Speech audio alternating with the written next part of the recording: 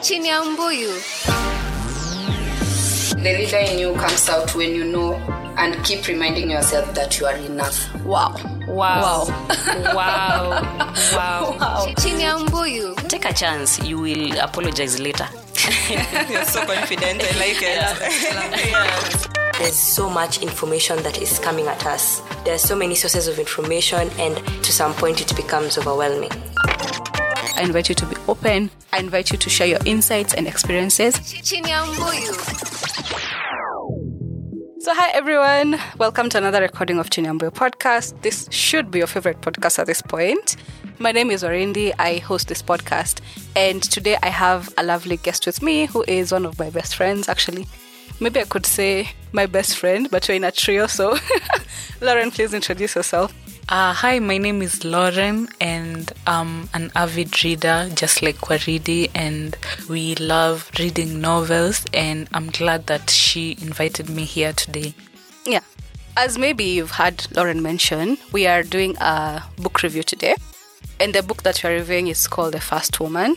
It's by Jennifer Makumbi, and it's a book that, I don't know, it resonated with me because it's a coming to age book of a girl who's 13 until I think when she's about to join uni. That's about 18, 19, I guess, for most people. And so the story really resonated to me as a young woman, and that's why I was like, I'm going to review this book with Lauren because at least we sort of have the same experience in life. We will start off by taking you through the story that is in the book, so at least you have context about what we're talking about. So as I mentioned, the story is about Kirabo, who's a young woman. She's actually a girl, 13. Yeah, she was 13 at the time. Mm-hmm. So she's 13 and she lives in Shags with her grandparents. Her dad is called Tom. He lives in the city. She also lives with her cousins and things like that. Yeah. They used to share rooms. Mm-hmm. And she was the favorite child of her grandparents, specifically her granddad, who loved her more than he loved everyone else. Yeah. God's favorite. And as we mentioned, she was in school, and I don't know if she'd met Sibo yet. She had, but it was like a childhood crush at the time. A very small crush. Not really at the time when she was 13. Yeah. I think when she was 14 or 15. Yeah. So at this part of the story, we are introduced to Nsuta and Alikisa, who are rival wives. I guess I could say that. They are both married to the same man. Alikisa is Kirabo's maternal grandma, and Nsuta is the second wife of Miro, yeah, who is Kirabo's grandfather. Yeah. Alikisa has all the kids. Yeah. And Nsuta has no children. And so that creates like a rivalry between them. And also something else that is very different between them is that Nsuta is very African religious. Her religion is like the African thing, while Alikisa is very Christian. So they have a difference in values when it comes to that. And Kirabo sort of steps into the rivalry when she's trying to find her mom. Yeah. Because she's never known her mom her entire life. She just knows who her dad is. And because her grandma and her family don't want to tell her who her mom is, she goes to Nsuta now to tell her. Because, you know, it's a legitimate question. I want to know who my mom is. And now that sort of widens the gap between Nsuta and Alikisa. Yeah, so when Kirabo goes to Nsuta, Nsuta tells her about the first date, which was how women used to be at the time. Mm-hmm. She would tell her stories of the past and tell her about feminism. She would also be sure to tell her about things that are much more beneficial to her. And she would lead her to the general direction of where her mom is. Not exactly where she was exactly, like directions, but she would tell her like, your mom is a teacher somewhere. Yeah, so you just follow the clues to find her. Yeah, that was all she gave her. Yeah. I think that one of the most shocking things for me from this book is that they have feminism in the old times in Uganda, in their cultures. Yeah, it is the Buganda tribe, I guess. So they have feminism, and they have a name for it. In my culture, we don't have the word feminism. They did. If I remember the name, it was called Mwenkanonkano. Yeah. In your own culture, was feminism practice? Is there a word for feminism? I don't think so. That one I would have to ask my parents. Mine, I'm sure there's nothing like feminism in my culture. And then we've left towards where Kirabo is trying to find her mom and she's speaking to Nsuta. Then after that, she finishes her exam. I think it's like our version of KCPE. So then she goes to live with her dad in the city, expecting that her dad lives by himself, but only to find out that she was betrayed. That's how she put it. The betrayal. How could Tom do this to her? Tom had married. The wife was called Nambi, and she was the stepmom. They had 2 children. 2 children, yes. A boy and a girl. A boy and a girl. And the wife was like, I really don't want to take care of another person's child. Please get this child away from me and don't ever let her come back here. So Tom was annoyed. He was like, why? Are you refusing my why are you child? refusing? And I've said that this child would stay here. She's my child and she will stay here. They had a fight. They would not talk to each other. And then, things happened. And the part that pissed me off was when the stepmom told Kirabo to go and sleep with the dad. What was very that? disrespectful. It was actually very demeaning to a child. A child you're telling to go and sleep with the dad.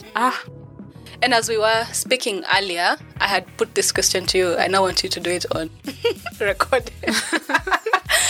About if you'd raise another man's child. Children, not even child, children, who you know nothing about, or would your reaction be the same as Nambi's, but not maybe to the extremes of being like a bad person?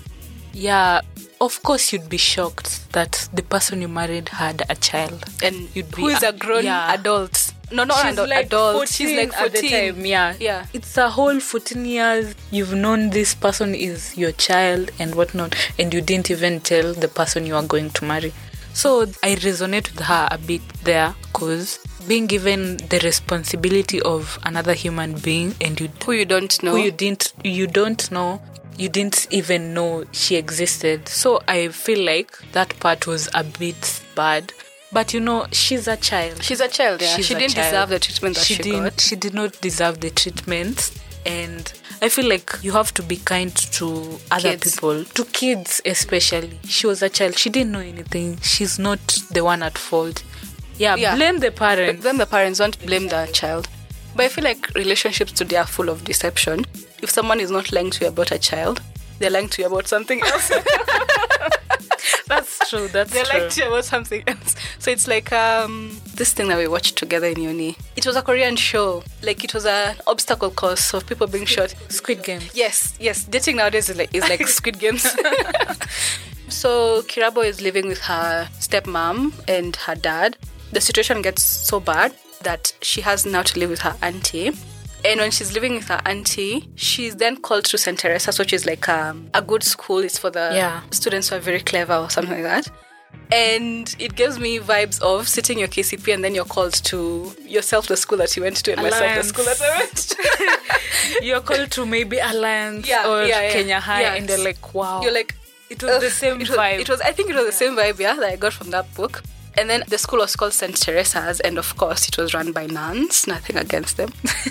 But it was a very strict school, which leads me to ask you, between CBC, the new system that seems to be quite laid back, and the 844, how do you feel about CBC? CBC is a bit more hands-on. Mm-hmm. Do you think we have the capacity to do hands-on work? I feel like hands-on work, you could learn something from school and practice it somewhere else. But as you know, we just read. We were just reading, doing exams, reading, doing exams, reading. So I think it's a good system. It's a good system. But we don't have resources for it. We don't have resources for it yet. So maybe it would have been pushed until we have enough resources. Because I'm seeing people are suffering out here. People are suffering with CBC. They want to make buses for their children. And I'm like, wait? Swimming pool. This is the first time I'm hearing about it. Swimming pool, cars. You have to cook chicken. Yeah, it's a lot. I don't think we were ready for that system. Back to our story about Kirabo. So she settles in quite nicely at school, but she's also looking for her mom. Yeah. And I think another part is that she was bullied by the girls when they found out that she was looking for her mom. Yeah. And they told her, maybe it's because of your skin color. Yeah. Because she was darker than, she was like really, really dark. And they bullied her because of, they're like, maybe your mom left you because you were dark, which now leads me to a very tricky question. Colorism in Kenya.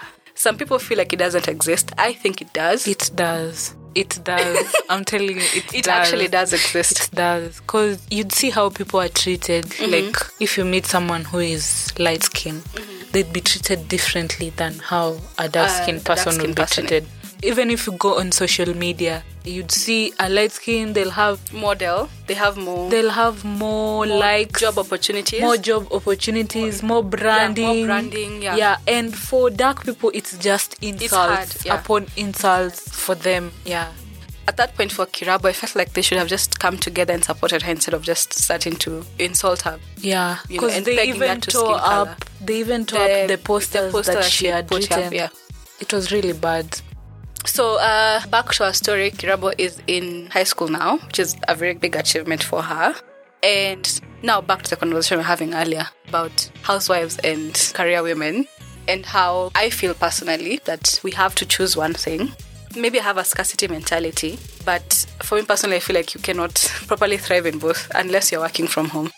That's true. And also to thrive on both, you'd like need help, maybe with the house help to do chores and Extra income to pay for that.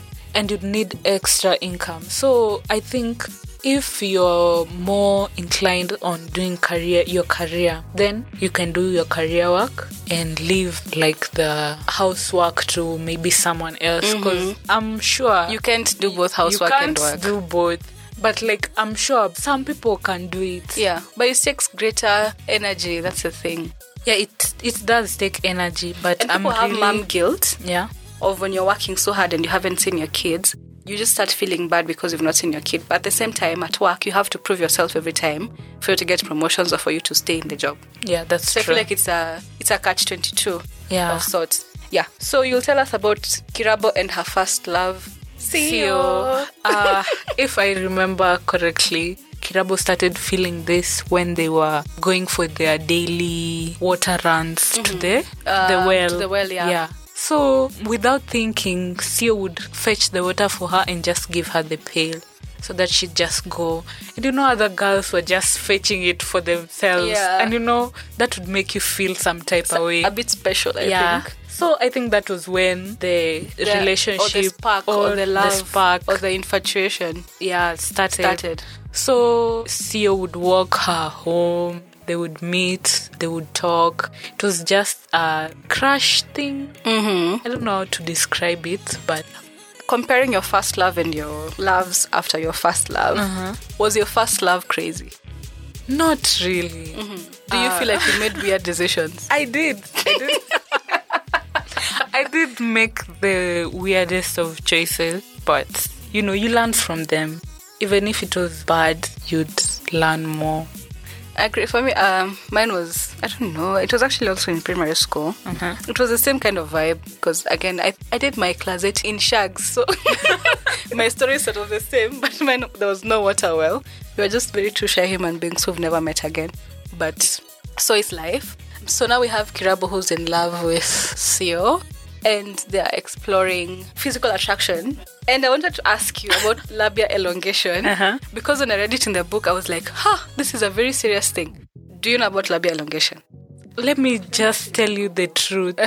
It's the first time I've met this word, Labia elongation. in this book. Like, I've never thought, like, it's a real thing. So, in my opinion, I was like, What is this? Then I went and Googled it and found out, like, it was to increase. The size of your labia. Yeah, and it's also for you to feel pleasure. Pleasure, Yeah. But you see, this guy compared it to FGM. And Yeah, exactly. So I was thinking if it's, I don't know, because the women in the Ugandan culture feel like for them it's a way for them to feel pleasure, so they do it for themselves. And some people might consider it mutilation. But anyway, that's still up for debate. But it's a new thing that I also learned in this book.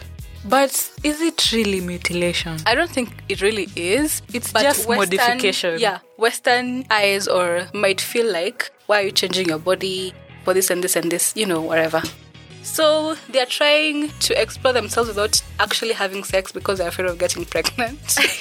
Yeah, and we would say that Theo was respectful to Kirabo. But then Theo met someone else. Tell Theo us. met someone else. Kirabo's best friend, Gibwa. And then went ahead and had sex with her. And got her pregnant. And got her real quick. pregnant. Very quickly. And then Theo was in front of Kirabo's door saying, Crying. we need to talk. Was he crying? Yeah. He was And crying. presenting it as if it was a mistake. When it wasn't. I don't think cheating can ever be a mistake. It I cannot. honestly don't think it can be a mistake. It cannot. And I also don't like how he categorized the two women, one as a saint and the other one as a devil. He sexualized Gibwa and put Kirabo on a pedestal as this perfect person. But I feel like men do that all the time, everywhere. It's true. Someone told me that when you meet someone, they already know if they want to be serious with you or not, just based on how they see you. So tell us about Nsuta and Alikisa. Okay, Nsuta and Alikisa, we are taken back to when they were still in primary school. And they made this pact that they would marry the same man. And considering how things went for them, it was a really bad decision. Mm-hmm. Don't make weird pacts. It was a really weird pact. And, Alikisa wanted to go through with it. And also Nsuta, seeing that Alikisa was going through with it, didn't want to disappoint her. But she later on said that it's true, they were really making bad decisions because they were kids. Yeah. Anyway, we have now Miro comes into the picture. Miro is looking to date Nsuta. Mm-hmm. Miro came from this family, a rich family. They had land, they had cars, they had livestock. They were just rich and they had plenty. So, to come on and look for Nsuta and saying that he wanted to talk to her without the parents interfering with them. Mm-hmm. So they would go on walks, they would talk about the future, they would talk about things, and Nsuta felt like, this man doesn't want to marry another wife, and that would be a betrayal to the pact. So Nsuta told him that she wanted to continue with her education, she wanted to be a nurse, and that really made Miro mad. So Miro went ahead and married Alikisa. They had this big celebration, having friends over, saying, Nsuta really messed up by letting the man go. So by the time Nsuta they were writing letters to each other.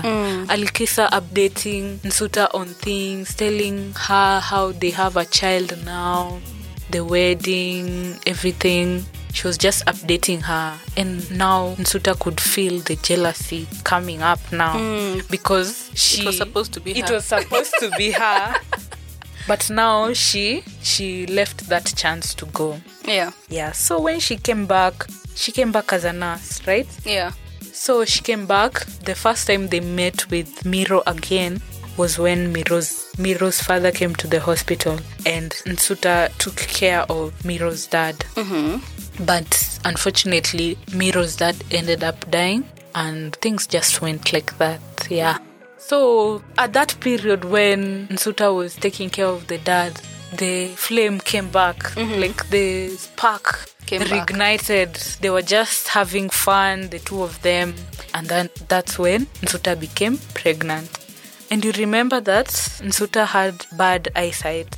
Yeah, so one day she slipped and fell. That was like the end of the first child. I think she did not want to give birth again. Miscarriages are very traumatic, yeah. Hearts out to every woman who's gone through a miscarriage or has lost a baby. They're very sad moments. And losing your first child at that, yeah, it's really bad. It's really bad, yeah. So they went on. After that, they became co-wives, I think. But their relationship was not good as co-wives. It wasn't as good as it was. Would you become a co-wife? No. That is something I can't do. I can't imagine sharing someone. Yeah, of course not. But in this situation, I feel like it would have worked. Yeah. It's just that I feel like Miro himself pitted them against each other.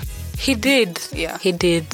But as they were going to marry at the same time, but Miro did not want to have a second wife. But if Nsuta got married first, that would have been the end for Alikisa. But Alikisa had a backup plan. Why is there a scarcity mentality about this man?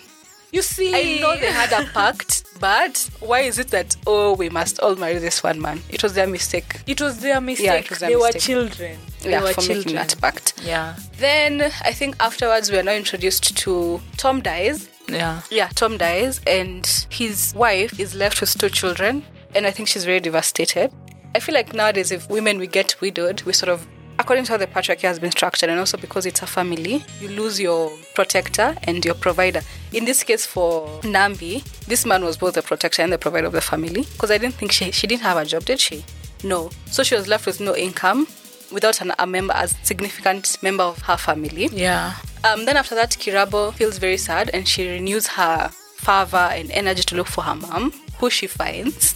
But her mom is probably one of the worst human beings on earth, because she pretends that I don't know who this child is, I've never seen them, yet she's the one who birthed this child. Yeah.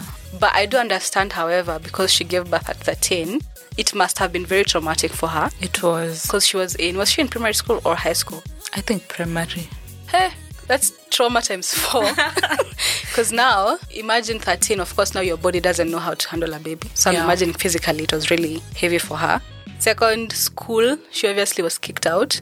Maybe for the duration of her pregnancy. Home, I'm sure it was dramatic as well. And now she gave up her baby to be with Tom.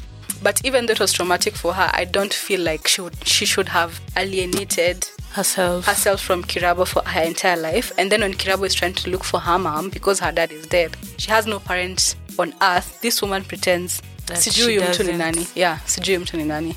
Yeah, which reminds me of the story. I know it's very different, but I don't know if you had this girl in, I think it was somewhere in Mombasa Road, who I think ate her baby. What? Beat her baby. I don't know. She was just, it was physical violence, but she was very aggressive and she had the child.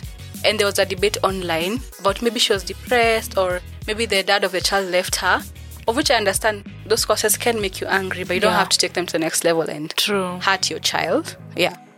But eating your child? Yeah. Wow, that's it was very another bad. thing. It was actually very bad. Anyway, back to the part of the story that was really confusing for me. Gibwa, Sibo, and Kirabo. The ending. Yeah, the ending. We weren't sure of how it ended, but it was a cliffhanger. Yeah.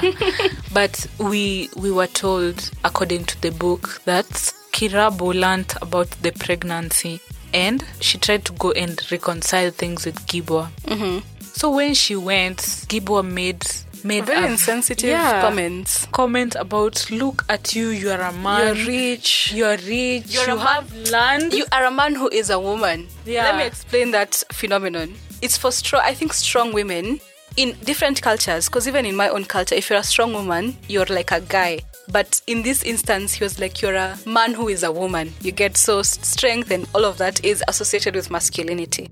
Yeah, so when Gibwa told her that, look at you, you have land, you have education, and you have CEO now as of the moment, because CEO was with them. I don't think she was supposed to be saying, you have CEO, because again, our feelings on this issue are... Yeah, because we've gone through the whole roller coaster of emotions with this guy. So Kirabo is here trying to reconcile things and Gibwa is not having any of it. Mm-hmm. And then she sent them away saying that she can't do anything about it. So Kirabo was suggesting that they become co-wives, just like their grandparents. Yeah. Because Theo was saying that his mom is raising the child. Yeah, so when the child becomes of age, he or she? She's called Abby. Yeah. She would come and stay with them and they'd live together. But she was against the idea of Gibwa coming back because, he was done with her. Yeah. Yeah. After the girl literally pushed out his baby, he was like, I'm done with her. I'm done. Yeah, I want Kirabo. I don't want you anymore. I don't want you anymore. You have become a teenage mom. He has completely removed himself from the equation. I don't want you anymore because you've become a teenage mom and I feel like you're not educated enough, all those things. I feel like Gibwa was mistreated in this book. Mm-hmm, yeah. But at the same time, I also felt like even for her, she was quite mean to Kirabo. And Kirabo is our girl. She's one who is our protagonist. So she definitely is the one whose story we most resonate with. Yeah. And the question I asked you earlier, if it were you as we finish, what would you have chosen? Your man or my career? Yeah. Definitely would have chosen my career. And as the book says, like, Sio had influenced so much Of her life. Her life. Including her choice of course in uni. Yeah. What she did in her A levels. A lot. Yeah. So I would just tell her to choose her career, because that's the one which will be getting her. The man has already betrayed you before. He would do it again. I think he will. Very easily. I think if there's a sequel to this book, it's going to be Kirabo fell in love, decided to stay with that man, and then it happened all over again. Oh my God, I hope not. I know that's going to be the sequel. Anyway, ladies and gents, our listeners, that's been all from us. I'm with Lauren here in the studio. We've had a good time re-recording this podcast. If you would rate this book from 1 to 10, what would be your rating? I would rate it an 8.9. 8.9 is our rating. But anyway, thank you for listening, and do catch us on our next episode. Thank you. The views that have been shared here are expressly our own views, and they do not reflect the views of Akili Dada or any other affiliate organizations. Chini Ya Mbuyu.